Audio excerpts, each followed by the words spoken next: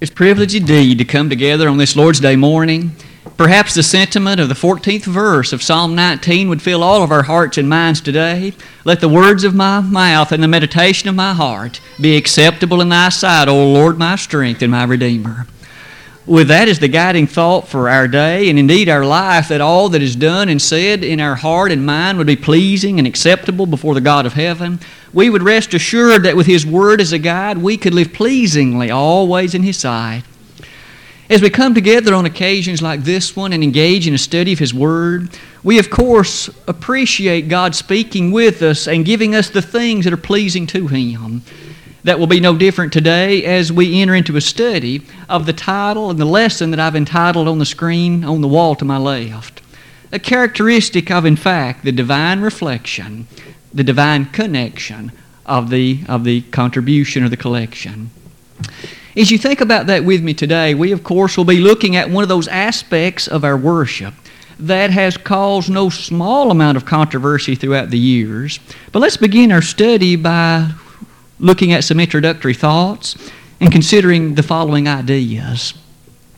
It is certainly the case that everything commanded and everything revealed by the God of heaven is significant. In fact, He gives it to us for our betterment and for our obedience thereto. One of the very last exclamations of the Bible in Revelation 22:14 is this. As the Apostle John finished that character of that grand book, he made an impressive statement about the essential nature of obedience.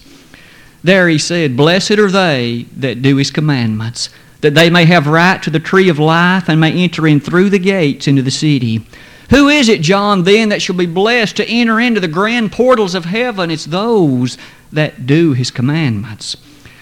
Among those commandments are, of course, things that relate to a number of ideas in this life. It is certainly the case that some of the commandments and works of the Lord can be done without especial amounts of money. You and I, for instance, can share a word of encouragement. We can, in fact, conduct a Bible study with someone else, and that doesn't require money per se. Furthermore, we might engage in a number of things that may aid in the propagation of the wondrous gospel of Jesus Christ. But isn't it also the case that some of the activities of which we read in the Scriptures do require the usage of some money? For example, as you and I think about the nature of that idea, that leads us to the character of the contribution. We, of course, will do that here in just a few moments today by the blessing of God. But our lesson today will surround the topic of that collection. What is the collection? What are some things that the Bible reveals about it? What about the attitude of those who contribute? Is it an essential part of God's commands, or is it optional? Remember that we noted earlier that we must do the commandments of God if we are to be pleasing to Him, and with that in mind, let's then engage in a consideration of what does the Bible say about the contribution, about the collection. Might I begin with perhaps one comment, and it's the last thing on that screen. We each are well aware of the fact that mankind has often abused the collection. We have each observed instances, perhaps on TV or even in personal ways, where there are those who have especially preyed upon the earnest and sincere feelings of others and have used that to basically become rich themselves. We are not discussing that today. That obviously is against the command of God. And to those individuals, we might well hasten them to 1 Timothy 6, verses 9 and 10, where there Paul to Timothy gave a dire warning about such activities as that. He said, "But they that would be rich fall into temptation and a snare, and into many foolish and hurtful lusts, which drown men in destruction and perdition. For the love of money is the root of all evil, which while some coveteth after they have erred from the faith, and pierced themselves through with many sorrows." And thus, with that comment made, that's not our specific interest. Our goal is to better understand what about those with a sincere and encouraged heart give contribution. What about the attitude, and what role does it serve in the accomplishment of the work of God? With that thought made, turn with me to the next set of ideas in our lesson today. We made note a moment ago about some things that you and I can do that do not require special amounts of money. Be that a kind, encouraging word, a Bible study conducted with somebody. But might it also be of note that there are some activities spoken of in the Bible that do require the usage of some money. In the closing chapter of the Gospel according to Mark, Jesus made this statement in Mark 16, verses 15 and 16. He said, "Go into all the world and preach the gospel to every creature. He that believeth and is baptized shall be saved. He that believeth not shall be damned." We then see the imperative need of evangelism to herald the gospel to all places.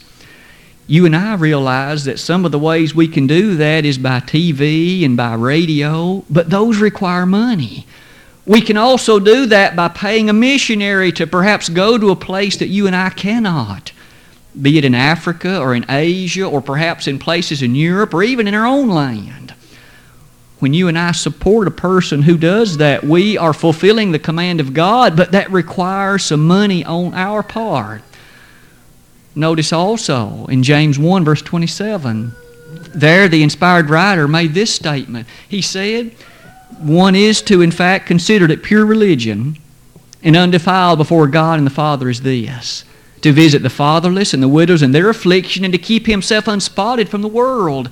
And hence there is a need for benevolence, to aid those who cannot aid themselves at the particular time. Money is needed for that. In addition, one could mention edification. We have classes that are conducted here and supplies are purchased for those classes. Where does that money come from? We appreciate the church contributes powerfully and abundantly to that aid, and so the church conducts many works by virtue of funding that it has available to it. Perhaps we could list many other things that may have rushed to your mind. There's the upkeep of this facility. There's the character of the bills, such as water and electricity, that must be paid on a regular basis, and the list perhaps goes on and on. But might we appreciate that some of the works then that are mentioned in the Bible would require the utilization of some funds or some money? One obvious question, where does that money come from? There are those in our world today who would happily have a garage sale or a bake sale or a yard sale and use that funding in order to support the works of the church. We, of course, must stand on the "Thus saith the Lord" and nothing else. And as we perceive that thought, may we look into the Word of God today and ask, what does God say about where that money is to come from? Might I submit to you that as we begin that, we're going to find that God desires you and me, His fellow laborers, to participate with Him by contributing freely and voluntarily to the accomplishment of His will. And we can do that by financial gifts, by contributing by the collection to the work of the Lord. To begin that study, might I ask you to return with me to the Old Testament? That may sound a bit odd. For after all, in the Old Testament, we realize the Lord had not died at that point. However, there are some principles for our study that we will find embedded deeply within the Old Testament that will encourage us to better understand, I'm convinced, the character of the collection today. Wasn't it Paul who stated in Romans 15:4, "For whatsoever things were written aforetime were written for our learning, that we through patience and comfort of the Scriptures might have hope." With that stated, look back with me into the Old Testament as follows. In those instances where various activities commanded by God amongst the children of Israel took place, where did the funding for that come? Where did the means for that take place? Revisit with me the scene of the tabernacle construction in Exodus 35. On that occasion, God had given commandment that a tabernacle was to be furnished and made. He gave explicit instructions as to what furnishings were to be within it. You might recall it was to have an Ark of the Covenant, it was to have a golden lampstand, it was to have a table of shittim wood, it was to have a veil that separated the most holy from the holy place. But what's more, it was to have a top, a covering, if you will, of various skins and types. One could proceed to notice that many items were needed. Precious stones, the various fabrics that were used for the covering, the wood, the various metals. Where did all of that come from? God did not miraculously create it out of nothing. Rather, in Exodus 35, verses 4 through 29, we read that God's people voluntarily offered that for the construction of that tabernacle. They gave of their own means the precious stones and the silver and the gold and the fabrics and the coverings. God's people contributed to the construction of that tabernacle. And isn't it fascinating that in chapter 40 of the book of Exodus, we notice that God blessed that and was pleased and happy with it. But note, there's yet other examples. We have seen in this first case that God's work was supported by the free will contributions of those who were His people. But notice in Ezra, chapters 1 as well as chapter 7, on that occasion we remember the children of Israel, the people of God, had returned from captivity in Babylon.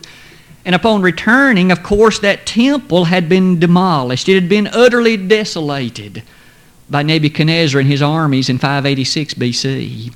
But when the people returned, they began to rebuild another temple. As they did that, where were some of the items to be found that were used in the construction of that new temple?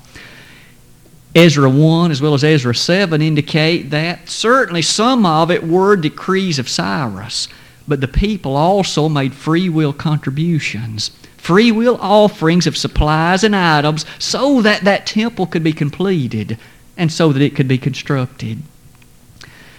Thus, on these two occasions, we have seen an interesting principle. God's people contributed freely and voluntarily. God did not force them to do so, but as they gave, it was a blessing to Him, and the funds were used to further the cause of God. Consider yet a third example. This one is rather different in character. In Exodus chapter 30, on this occasion, the tabernacle was again under purview, under discussion.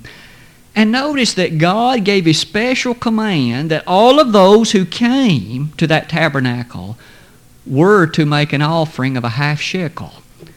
That money was to be used for the upkeep of that tabernacle. It was to be used to further the cause of God. We here notice an important principle, that those who came, those who participated by offering sacrifices in that temple, with the other activities that took place there, they each contributed a half shekel. We'll notice now that there's an interesting thought there. Every person, whether poor or rich, was to give the same amount. There was no distinction between what each one was to give, and that's an interesting point. But we notice that that tabernacle tax is actually the one our Lord made mention of near the end of Matthew 17. All the while, we have seen in these texts an interesting discussion and the fact that they continue to the Old Testament era. One clear example of that latter one is found in the 24th chapter of 2 Chronicles, where there the king Joash actually had placed in the temple a chest, a cedar-type arrangement, if you will. And as the people went in, they would drop their half shekel contribution actually into a large piggy bank, if you will. And that money was used to repair the temple when it became in disrepair. There we have an explicit example of how some of the funding in the Old Testament was in fact used. So far, we have seen that God's people contributed, and that they did so freely, and they did so at least in that way of tax as command of God. However, there is another aspect also of giving that we have not yet mentioned. The Old Testament also mentions tithing. What was that expressly? The word tithe just means tenth, T-E-N-T-H. In what way were the people of Israel to tithe? I've listed some passages for your consideration. One of them in Deuteronomy 14:29 gives us the reason for the tithing. Now notice that tithing was in addition to these other voluntary gifts, and it was also in addition to this tabernacle tax. What was the tithing? Deuteronomy 14:29 gives us the following background. There was one tribe of Israel that had no land inheritance. It was the Levites. Their inheritance, if you recall with me, was the actual responsibility of upkeeping and maintaining by virtue of their work as priests in the tabernacle and later the temple. However, we might realize God did provide for their needs. They still needed food. They still needed other necessities of life. It was the tithe of the children of Israel that maintained them. That tithe that was collected, that was used to support the tribe of Levi, by and large. And furthermore, notice in Leviticus 27 what that tithe included. The children of Israel were to tithe of their seed, of their flock, of their herd, of their fruitlings. In other words, the tithe extended significantly, did it not? It wasn't just money. They were to tithe of these other material matters, again, such as the elements of their herd, the elements of their flock, the elements of the seed that they might harvest. To say all of that is to say this, that as the children of Israel contributed to the work of God, when you consider that the tithe was the 10%, and that's in addition to those other elements of contribution, they gave well over 10% of the total amount of the things that they possessed in service to God. That's an interesting thing to consider, especially in light of Malachi chapter 3. One might immediately imagine that a family may have been hard-pressed, and so they may not have tithed the way that God commanded, or they may not have given in the way that God would have desired. Did God ignore that? Did He understand? Did He simply take that as a means that it's not essential anymore? The very last book of the Old Testament, in fact, has an explicit example that is worthy of our study. In fact, in the day of Malachi, listen to the following verses. Let me read verses 7 and 8 of Malachi chapter 3. Even from the days of your fathers, ye are gone away from mine ordinances and have not kept them. Return unto me, and I will return unto you, saith the Lord of hosts. But ye say, wherein shall we return? If we pause there a moment, we have here a controversy between the God of heaven and the children of Israel. The children of Israel, God expressly said, you, even from the days of your fathers, have turned aside from mine ordinances. You haven't kept them the way that you should. Well, the people, with a sense of pride, if you will, said, well, wherein have we gone astray? Lord, what have we done amiss? God answers in verse 7, will a man rob God? Yet ye have robbed me. God directly challenged and in fact accused them, you have robbed me. Well, they again are not convinced, and so they say, wherein have we robbed thee? God, when have we ever failed to provide for you that which you commanded? When have we ever robbed you? God answers one more time, in tithes and in offerings. And thus God accuses them of withholding from Him those offerings and those tithes which they should have offered. And in verses 9 and following, we learn that God was not pleased. In fact, that was a sin into which they had fallen. They had kept too much for themselves. They were not contributing to the work of the God of the Old Testament as they ought to have been. And for that, God did not ignore it. He did not neglect it, but rather He accused them of their iniquity and their sinful ways. To say all of that perhaps leads me to note, in concluding this first part of the lesson, that in the Old Testament we've seen some valuable principles. That God's people were to contribute freely and voluntarily to the work of God. And that as they did that, it would be pleasing to Him, and the funds were to be used for the accomplishment of the work of God upon earth. To say all that begs the question of the New Testament. We realize we do not live beneath the law of Moses any longer. We realize that law was nailed to the cross, Colossians 2:14. What does the New Testament say about the collection, the contribution? If we begin to look at these New Testament matters, we will notice an interesting set of parallels. Just as God in the Old Testament authorized the collection of free will offerings for the sustenance of His work, in the New Testament era, He did the same. He authorized free will contributions from His people for the accomplishment of the work of His church. In fact, consider some passages with me.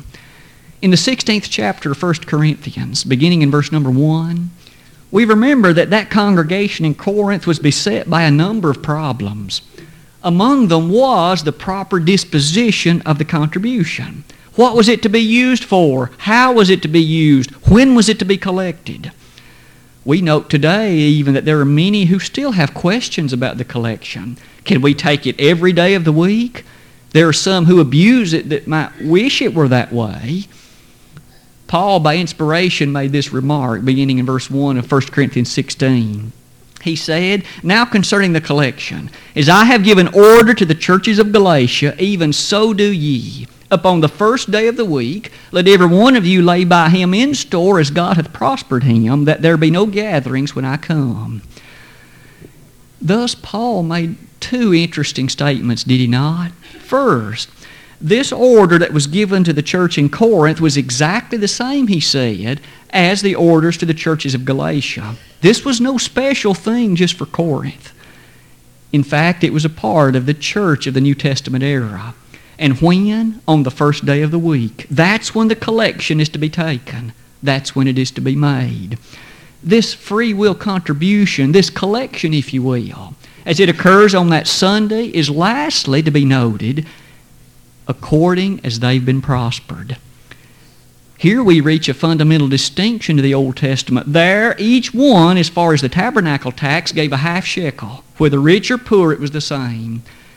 Here Paul said it's according to how one has prospered. Those who have prospered much, God expects to give more. Those who've prospered less, God is perfectly understanding of the fact they can give less. But as you notice that distinction, notice also the similarities. God doesn't coerce. He doesn't force the contribution. It is to be a matter of thankfulness and love toward the God of heaven. Some other passages that challenge us in that way. Notice with me in 2 Corinthians chapter 8. On this occasion, this letter, of course, written to the same congregation, the very same congregation. And in 2 Corinthians 8, notice there what is stated, especially in verse number 4. Praying us with much entreaty that we would receive the gift and take upon us the fellowship of the ministering to the saints. In essence, we see a very beautiful statement in which Paul says, these brethren in Macedonia, not only did we not have to force them to make the collection, they in fact insisted that we take it. What a passage that discusses the free will character, the voluntary nature of our contribution to God. Notice in verse 12 later in that same chapter, for if there be first a willing mind, it is accepted according to that a man hath, and not according to that he hath not. There is that willing mind. You and I should look forward to the opportunity of contributing to the work of God, to an understanding that our labor as such as we contribute can be used to further His cause and expand the borders of His kingdom upon this earth. Notice the text we read in one chapter later, verse 7 of chapter 9. Every man according as he purposeth in his heart, so let him give, not grudgingly or of necessity, for God loveth a cheerful giver. Notice that Paul, as an apostle, perhaps could have coerced the church in Corinth to give. But Paul said that's not the way it's to be done. It must be done not grudgingly, furthermore, not of necessity. God does not coerce our gift. He rather pleads, He encourages us to give as we have been prospered, and that's the command that He sets before us. Notice as that verse begins, though, he says, according as he purposeth in his heart. What does it mean to purpose? You and I, then, as we give in accordance to what God has blessed us so abundantly with, we must appreciate that we must give purposefully. God ought not get the leftovers. God ought not get what else is left behind once we've paid for all the luxuries of life that we might prefer. We first ought to set out and determine what to contribute to Him, and then to utilize what's left over to pay for those luxuries that we might desire in life. We must purpose in our heart what to give Him. As we do that, we of course will do it recognizing that He has prospered us so greatly. Our table is full. Our house is warm. We have clothes on our back. We have jobs, in fact, that we can utilize to provide for our family and ourselves. God has blessed us physically so very much. But as if that's not extensive enough, what about the gift at Golgotha about 20 centuries ago? For there the God of heaven dipped down his pen of love, if you will, and wrote, "I love you," right there on the cross. And it's been an open statement ever since. God loved each and every one of us enough to give his Son to die for our sins, to take our place, and in so doing to provide a way that we could be with him in heaven forever. What a statement of love. And yet as he opens heaven and pours out physical blessings upon us, you and I have the beautiful obligation to give to him as we've been prospered, and to do so lovingly and cheerfully, appreciating that those funds can be used to further his cause and to maintain his work in this sinful old world. To say all of that is to say that we can draw some thoughts then about this New Testament discussion. And that's the following, for there are some texts that we have yet to look at in this very heart of the book of 2 Corinthians. We hinted at it in the Old Testament, that when the children of Israel failed to give as they had been prospered, they were sinning against God, that they were not doing that which God commanded. God accused them directly of that in Malachi 3. I would encourage you to ask, what about today when if you and I fail to give as we've been prospered?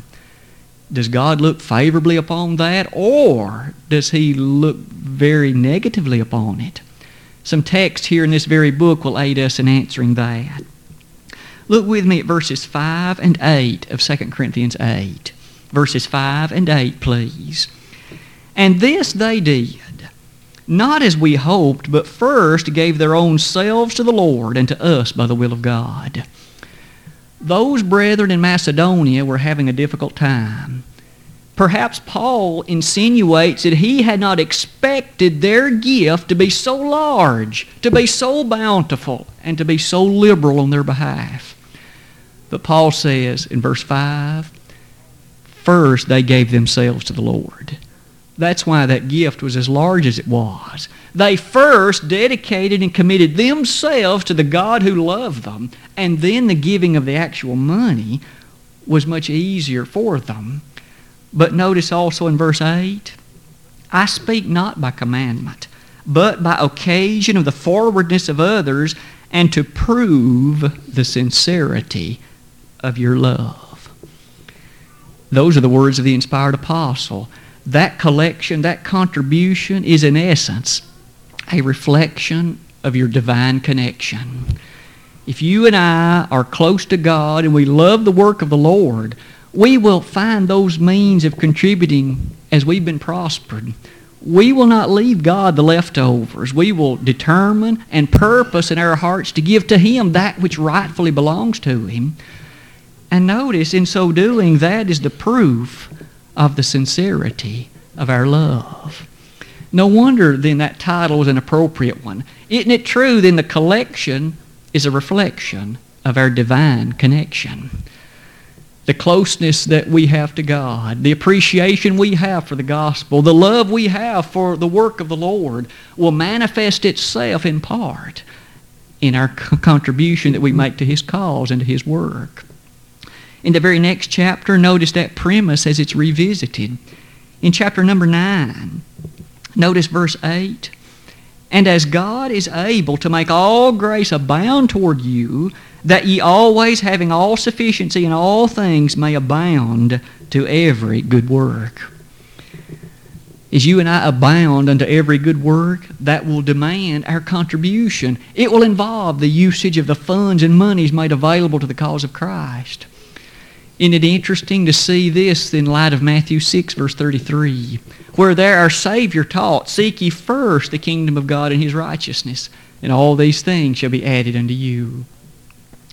The contribution, the collection, is at times a subject that is often better avoided, but it is a part of the Word of God. If you and I are to be dutiful toward the God of heaven, we must address that subject and consider it in light of our own personal giving, and to make sure we do that in light of how God has prospered us. as we consider the purposeful way in which that is done, isn't this a thought-provoking matter? Isn't it a personal challenge to each of us to always put self beneath our service to God and to contribute to Him as He has prospered us? Those thoughts perhaps do allow us to conclude our lesson or summarize it in these words. We've studied the collection today, and we've noticed that the work of God on earth in many ways is pushed forward, maintained by the free will offerings that you and I make. Those offerings are indeed to be voluntary. God won't reach His hand in our pocket and take them. But if we do not give as we've been prospered, it really is a matter of the heart. Is our heart in the right place? Do we treasure and appreciate the love He's bestowed upon us? Are we as thankful as we ought to be for the myriad of blessings that we enjoy physically? All of those are good questions, aren't they? It would seem the Scriptures answer them in great affirmation when it says that that collection is a reflection. It is a proof of our sincerity and love. Today, as you think about your life in Christ, as we each consider where we stand in that way, are you giving as you've been prospered? It is not a tithe. Tithing was done away in the Old Testament. We live under the age in which we purposefully give as we have been prospered. When you and I do that, God's work will be sent forth, for there will be enough funds to do that which needs to be done. God has blessed each of us physically so very much. Do we each give as we ought to? That's something that only you and I personally and individually can answer. But one day we shall stand before the God of heaven, and we will be judged according to our works, one of which will be our giving. As you think about then in Jesus, have you become a Christian initially? If you have not, let today be that day. If you know that Jesus died for your sins, realizing that you're apart from God, appreciate the great sacrifice made for you. Believe Jesus to be the Son of God. Repent of the sins in your life. Confess His sweet name as your Savior, and then be baptized for the forgiveness of sins. Upon so doing, Christ will add you to His church. You will then be installed as a full member, and no man votes you in. Christ places you there by addition, and then live faithfully with Him until death, walking hand in hand and knowing His power day by day. When you do that, you will give as you've been prospered. You will know the goodness with which the work of God can be pushed forward by your contribution. And then, as you reach near the end of this life, you'll know the hope of heaven that stands before you. If, however, you have not been faithful, come back to your first love today. Brethren would be more than happy to pray on your behalf, with you and for you. And just as was happened with Simon in Acts 8, God will forgive those sins. Today, if we could be of any assistance to you, may we each continue to think about the character of the contribution and to so live worthy of that vocation wherewith we have been called. Ephesians 4, verse number 1. If we could help you in any way publicly in response today, let us know that and even take care of that even now while together we stand and while we sing.